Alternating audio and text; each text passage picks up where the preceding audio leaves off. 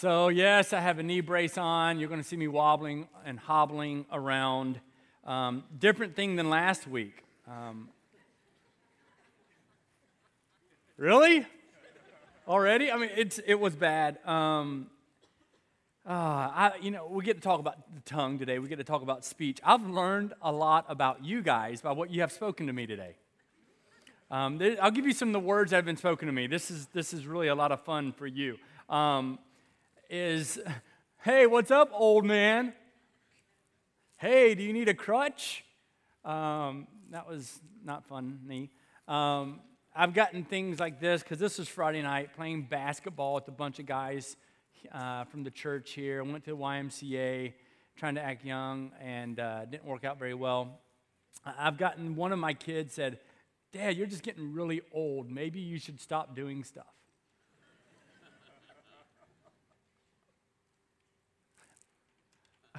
A lot of the guys, several of you today have come up to me and said, okay, I see that you're hurt, but did you win? Yes, I did. It's all that really matters. It makes the injury worth it. You get other people who come up and be like, I'm just so sorry. Is there anything I could do for you? Very kind, very nice. It's been interesting because words matter. And we can make fun of this. It's just a way for me to be able to talk about it, right? Our words matter. They do.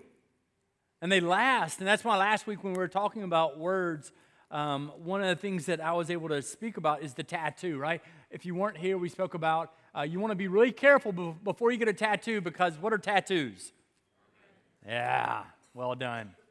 Much, much better than the previous service.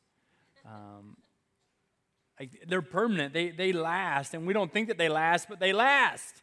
They make an impact on your life. And so you want to be careful about the words that you speak and what they are because of how permanent that they are. And so we're able to jump back into that today. Well, it's been an interesting journey, though, because I want to remind you of, once again, what's been taking place. Half-brother of Jesus, James, right? There's 4 different James that we find, so knowing that it's the half-brother of Jesus is important.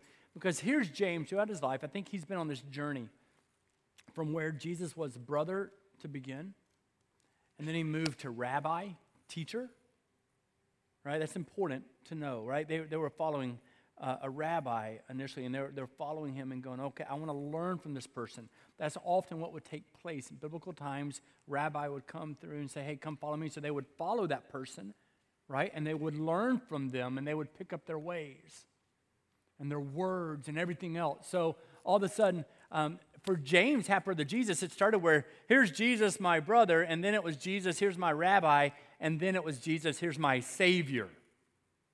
And so he's on this interesting journey, and maybe you're on a similar journey, by the way. It just hit me where some of you are going, yeah, I want to learn from him. He's a teacher, but maybe he's never moved to Savior.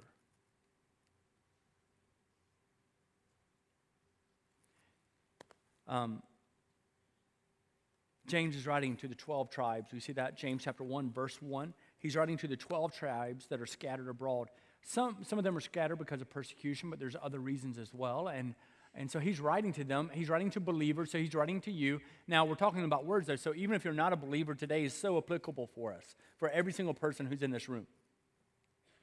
And he's writing this, and there's so much power in what he's writing because last week I was able to cover James chapter 3, 1 through 6, and you would think he would have stopped there, but he doesn't. He keeps going on the tongue. He keeps going on words, and he keeps doing it in the most concentrated place in the Bible about tongue, about language. It's mentioned several other places, especially in the Proverbs and other places as well. You look at Colossians and other places I'll get to in a second. But in terms of the amount, the volume that's given to the power of our language, it's right here. James chapter 3. And he's letting them know how significant it is because he just keeps going with it and he keeps talking about it. Here's one passage that reminds us of its significance. And this is one of the things I'm inviting you to do once again. If you've been here before, you know I throw out a lot of different scripture. And there are really opportunities. Some of them will be behind me, some will not. It's an opportunity for you to write those down. And through the week at some point, go back and revisit them. And I think it's important to do it because the Word of God Genesis to Revelation, it all works so beautifully together. That's why we don't only live in the Gospels here at Chapel Point. We touch base with everything. And it's a lot of fun for us to be able to do that. I want to remind you, Colossians 3:17 is the first one for you to write down. Colossians 3:17, it says, "And whatever you do, in word or in deed, do everything in the name of the Lord Jesus, giving thanks to the Father through him." So listen to that, Colossians 3:17. It tells us, right, calls it out, whatever you do in word or deed, no matter what it is, make sure that you're giving thanks to the Lord Jesus Christ. And everything that you're speaking, it should be calling that out. It should be calling that out. So that's one passage for us to better remember as we jump into this.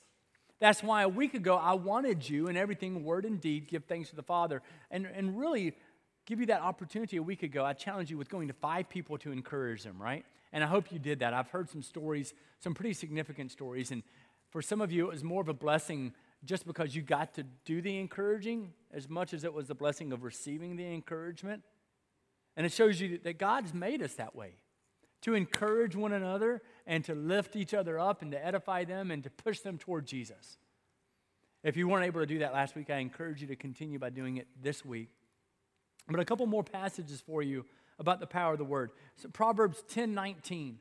Now, I'm going to use New Living on this one because I love the way this reads. Proverbs 10:19, you'll see it behind me. It says, "Too much talk leads to sin. Be sensible and keep your mouth shut."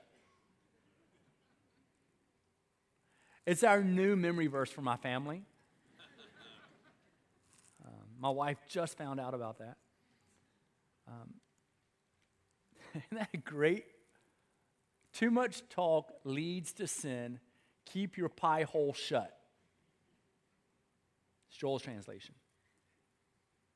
That is not accurate translation of Hebrew, I promise. Matthew 12:36 and 37.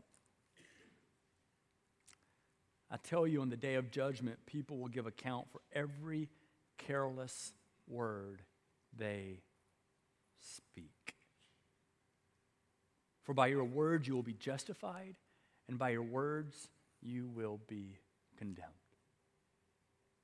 Our words matter. Our words matter. Our words matter.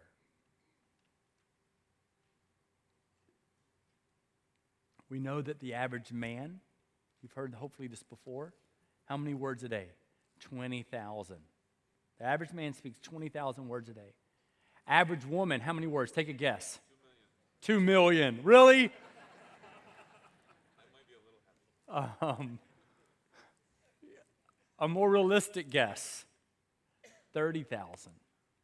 My father would tell me on a stormy day, the gust would go to 50,000. So 20,000, women 30,000. What are your words speaking?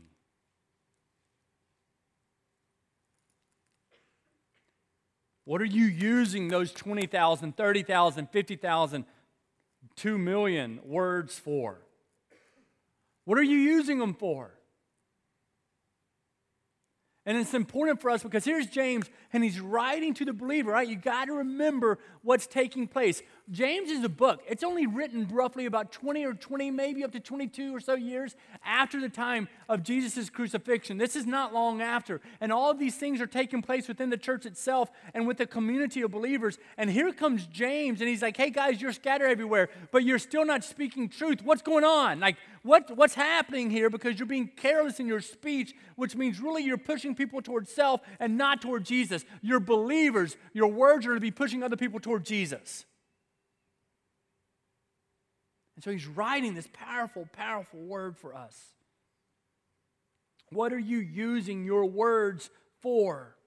For some of us, we're thinking, and this may be you, you're going, Pastor, you don't understand. I don't really say anything all that mean to people, but you're witty in it, right? I mean, you've heard of death by 1,000 what? Cuts. I think there's death by 1,000 words. Like you're not like, hey, you're ugly, but someone puts on a new shirt and you're like, oh, I mean, that's not your color really, but it's good.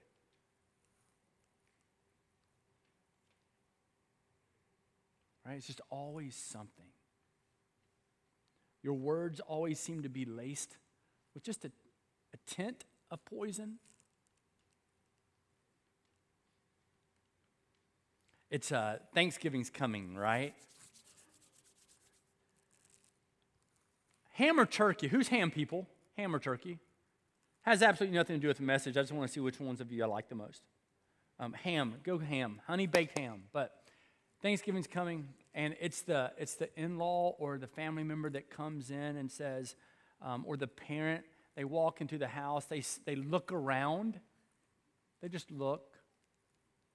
And then they say, oh, I see that the way that we serve things growing up, you chose not to do that. Right? Passive-aggressive words.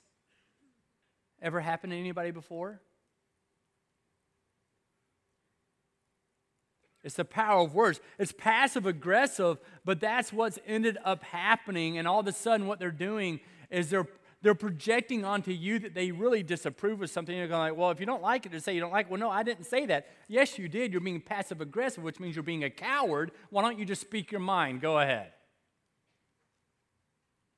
Our words matter. Because someone hears that and all they take away from that is, oh, they don't approve of the way that I'm doing it. And what I want to tell them is, listen, it's cranberry sauce. Instead of 8 people, I've got 18 people I'm trying to feed. I didn't put it in that container that I grew up with simply because it wouldn't fit. Get over it. No, seriously, right? This is real life, is it not? But our words matter, and so we have to look at this. And James is already pointing out, he knows, James chapter 1, right? James is pointing out, James chapter 1, verse 8, if you want to scribble it down. We already know he's speaking about a double-minded man and the ungodly speech. That's a mark of an ungodly man who is what? Unstable in all of his ways. Really what that, and as you get older, what you learn is that person who's passive-aggressive with those types of things, it really has, guys, it has nothing to do with you. It has to do with their own insecurity. Because they've given authority to the wrong thing. So don't let that dominate your Thanksgiving or your turkey day. Because your job is to use your words, your language to project Jesus in all that you're doing. So that tells us, James chapter 3, verse 7 and 8, and that's where he's picking up from last week. I've got to just jump in right there. He says this. He says, all kinds of animals, birds, reptiles, and sea creatures are being tamed and have been tamed by mankind. Think about all of God's creation that man has tamed in some way, form, or fashion. It's absolutely remarkable. But then he keeps going. He says, but no human being can tame the tongue. Why? Because it's a restless evil. It's a restless evil full of deadly poison.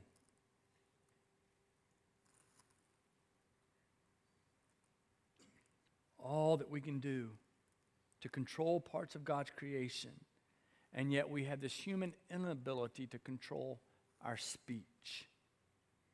Last week I was able to conclude in speaking about in verses 4 and 5 and 6 and speaking about the destruction of the tongue, and this is kind of going along with that destruction of the tongue. It plays along with it. Right? The destruction of the tongue and the power of it. And here it's just adding to that idea, that notion, because here he's talking about a restless evil full of deadly poison. Here's the thing to recognize. The untamed heart, talking about controlling the tongue and how hard it is to do. The untamed heart yields a tongue that is quick to defend self and eager to attack others.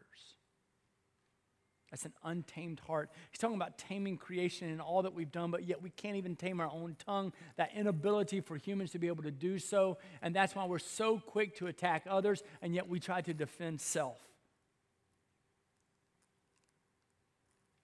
Here's another way to be able to think about it. You find this in Job chapter 1, verse 7. You also find it in Job chapter 2, verse 2, but you see Satan has come to devour. He's going to and fro throughout the earth, seeking to devour. And it says that he, later on, is like a roaring lion, seeking someone to consume. 1 Peter 5:8.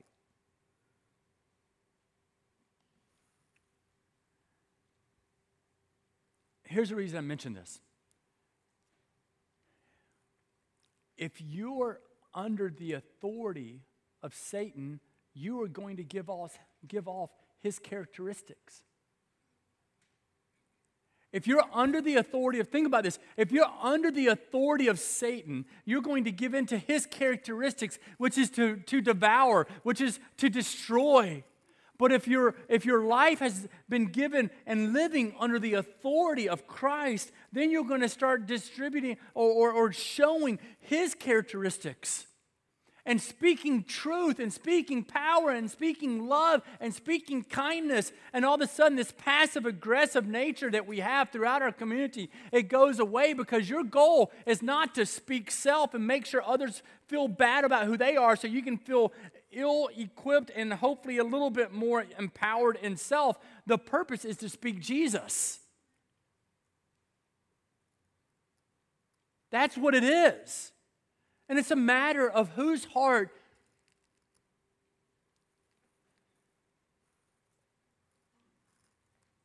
who have you given your heart to? Whose authority? That's the issue. This is not about the tongue. It's about your tongue is a reflection of your heart. Your words matter. And if your heart is under the authority of Satan, there's a difference. If it's under the authority of self, all you want to do is make sure other people know about how great you are.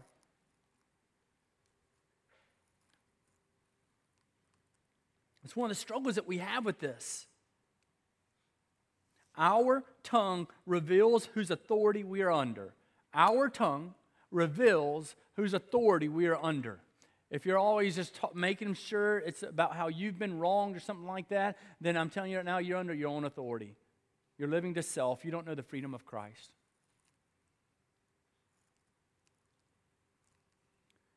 Verse 9 and 10, it says, with the tongue we praise our Lord and our Father, and with it we curse human beings who have been made in God's likeness. Out of the same mouth come praise and cursing. My brothers and sisters, this should not be. Another way to think about it is just, here he is, and he's showing, here's James, and he's showing the dichotomy of the tongue. He's showing the dichotomy of it, the contradiction of it. That with it, we're praising God and we're coming here on a Sunday and we're like, yeah, the Lord is great. Our God is with us. Our God is for us. And then later today, you're tearing someone down with the same mouth. Really? That's what we're going to end up doing. It's this dichotomy, and he's painting a picture of it. The contradiction that we have in our own vocabulary. And again, it goes back to that double-mindedness in James 1:8 to me, how we are double-minded, a double-minded man who's unstable in all of his ways and all that he does. And we're so unstable in our words, there's such contradiction and dichotomy within our words. He continues this whole thought by saying, can both fresh water and salt water flow from the same spring? Think about it, right? You turn on a spigot, let's say that. And can you have, hey, I want fresh water, and same thing, I want salt water. Can it flow out of the same? Of course, we go, no, that's not possible, is it? Verse 12, my brothers and sisters, can a fig tree bear olives and a grapevine bear figs? Neither can a salt spring produce fresh water. Our words are more contradictory than anything else that we have. And what he's trying to get to here is very, very simple. It's really just a symptom of where you are in your heart. That's all it is. Why? Because we know that a transformed heart leads to transformed speech. Your words, with your words, you're painting a picture of your heart. Your words are a picture of your heart. Your words tell other people, if you speak about one or two things more than anything else, they're saying what you're letting them know, this is what's most important to me. It doesn't matter what it is. You can pick it. It can be trucks. It can be a university. It can be a business. It can be any. It doesn't matter. It can be a specific type of music, and it doesn't matter. Your words paint a picture of your heart, which is letting other people know what you value the most.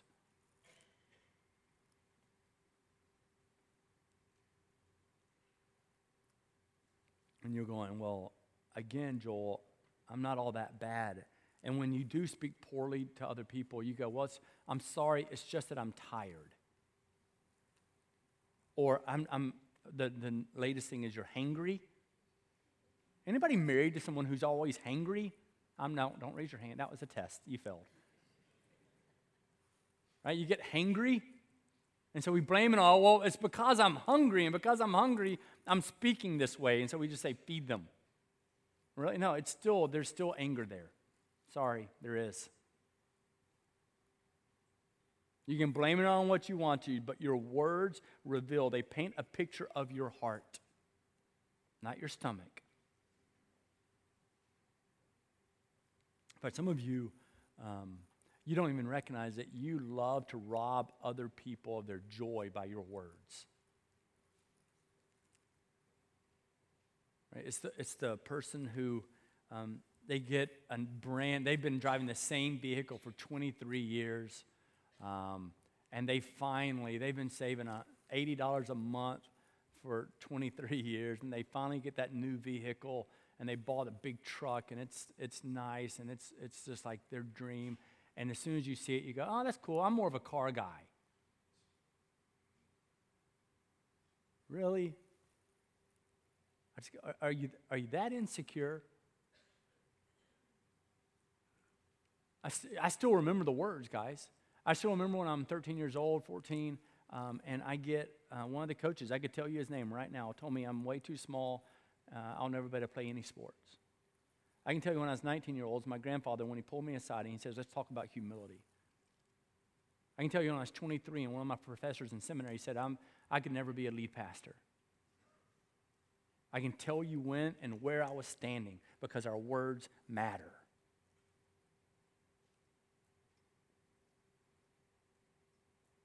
I remember I used to get a new shirt every year for my birthday. It was cool. Most of our shirts showed up in plastic bags on our front step, which was awesome because people would always just say, hey, here, and they'd drop them off at our door, and we'd get to go through the clothes that would fit, and we'd keep those, and others we'd give to somebody else. And it was so cool to see how God provided. But it was also really cool for me to get that one new shirt every year. That was a cool thing for me. Because I knew nobody else had ever worn it. There's something about that, right? I'm like, yeah. I remember one year I got an Izod, and I was the bomb. I can tell you what it looked like. I wish I could still fit in it.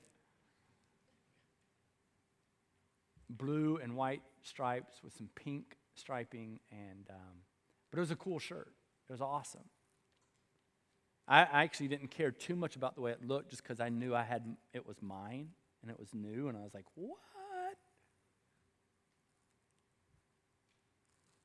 I still remember what my friends said as soon as they saw me for the very first time.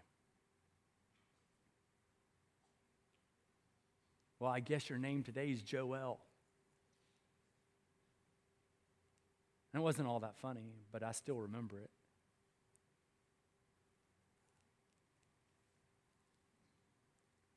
Our words matter.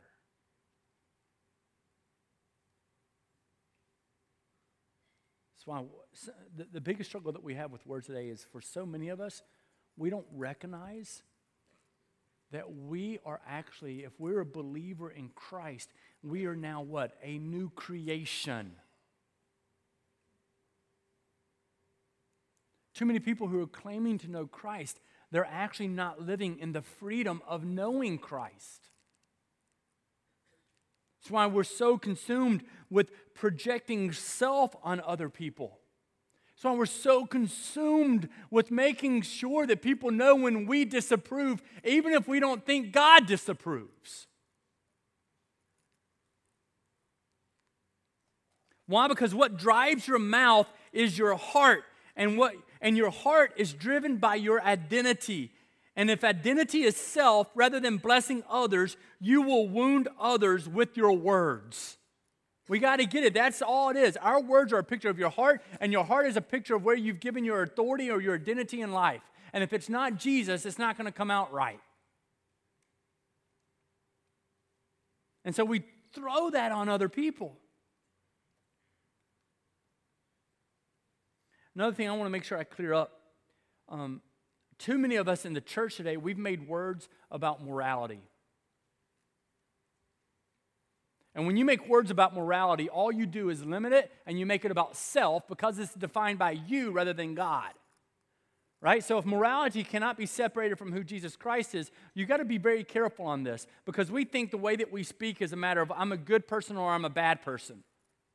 I know a lot of people who've never said a cuss word in their life, but they could care less about their neighbor who is lost. That's a problem to me. And we would much rather tell people why they're wrong rather than how they can be found and made right in the newness of Jesus Christ.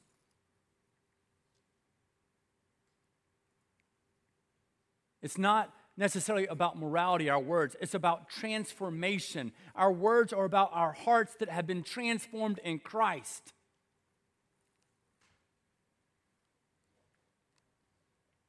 So I tell us Ezekiel 36:26, another one for you to write down.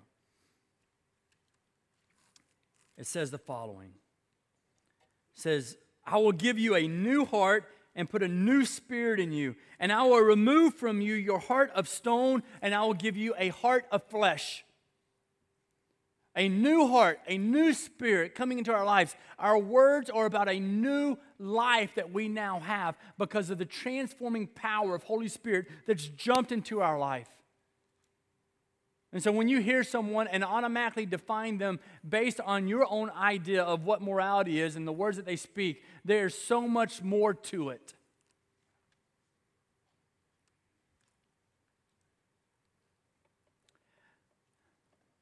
Again, as I've gotten older, I get injured a lot more. But also, I've learned that often those people with the hardest of words, the harshest of words to speak, they're the ones hurting the most. Anybody else learn that lesson? They have their own agenda maybe, or they're just speaking out of their own pain and their own misery. They're the ones hurting the most. They're the ones who are probably the most lost. I don't say that in a judgmental way. I've learned that. And so now my response to them is very different. Somebody said something to me. It's been quite a while, and I just said, I just want to give you a hug. It was not something that was said to me that normally is followed by a hug. They did not hug back in return.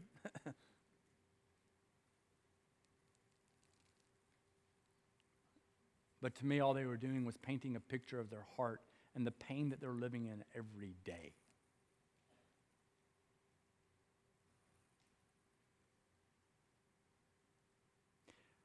Some of you are spewing that poisonous venom regularly to other people. I have a message for you.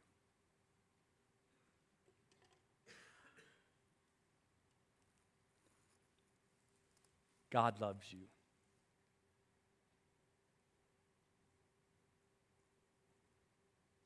If you're one of those people who is always just saying something that is rude and abrasive, and it's not that you're a joke teller, it's just that you're mean, and you're not only that, you're that person who's passive aggressive. I've got a message for you. God loves you too. God loves you, God loves you, God loves you. Because if you're one of those people, you're living in hurt whether you want to admit it or not. So my message for you is that God loves you. You're His creation, and He wants to do amazing things with your life to further the kingdom of God. Please let Him.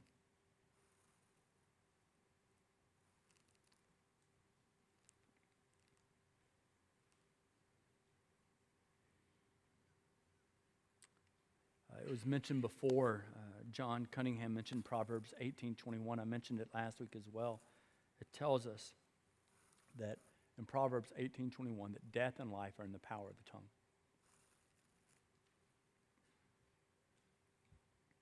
Death and life are in the power of the tongue. Will you speak life? Now, this is what I'd like to ask you to do. The praise team's going to come back out, but as they do, I want to give you another homework assignment. If you're new here to CP, we like giving out a little bit of some assignments here and there, and I know that last week impacted a lot of people, which is wonderful. I want to challenge you to something for the next week, is that the first words out of your mouth every day are words of encouragement. Now, this is a tough assignment for me because I'm up before everybody else except for my wife. I'm up before all the kids, and so I'm already up drinking a cappuccino and reading and studying, and then they come down, and typically my first words are, "Did you make up your bed?" Or, "Did you put your clothes, when are you going to get dressed?" Right? It just starts right away. Starts early. So the challenge is that your first words, because it's like if I start the day eating poorly, I just write the whole week off. Like, just give me biscuits and gravy for every meal. If you've never had biscuits and gravy, come to my house today. If I start that way, it's the way it is. But what would happen if we started every day? And you may have to put a giant sheet of paper on the floor right beside your bed, and it says, "Encourage others with your words." What if you start every day encouraging others with your words? I'm so excited to hear later on today how God's going to use all your gifts and your talents today. I love how He's blessed you.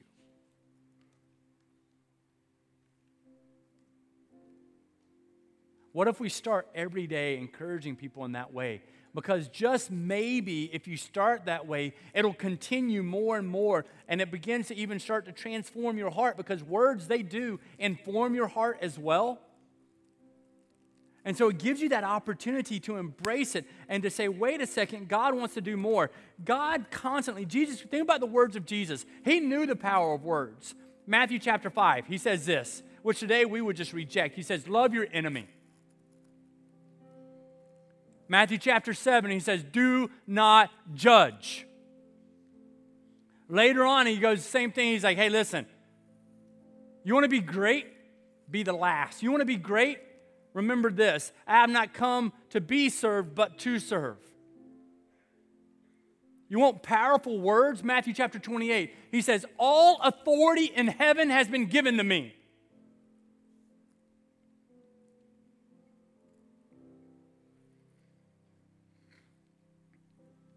Does your heart fall under His authority? Have you given Him authority of your life? Words today is just a picture of people's brokenness and desperation because they are lacking in the fulfillment that comes with Jesus Christ. Because if your authority has been given to Christ, you don't have to search anymore. You have found freedom. You have found life, you have found love, you have found victory. That's the power of God. I pray that we're using our words to paint pictures that reflect Him. God, I come before You in the name of Christ, and I give You thanks. I worship You. And I ask that You would transform our hearts continually, that You would allow us to grow even now in knowing how much You love us and care for us, and to register, to have the humility to go, wait a second, I'm using my words for something other than boasting of Christ.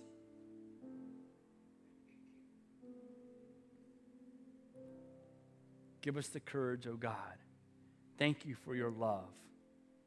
In Christ's name, amen.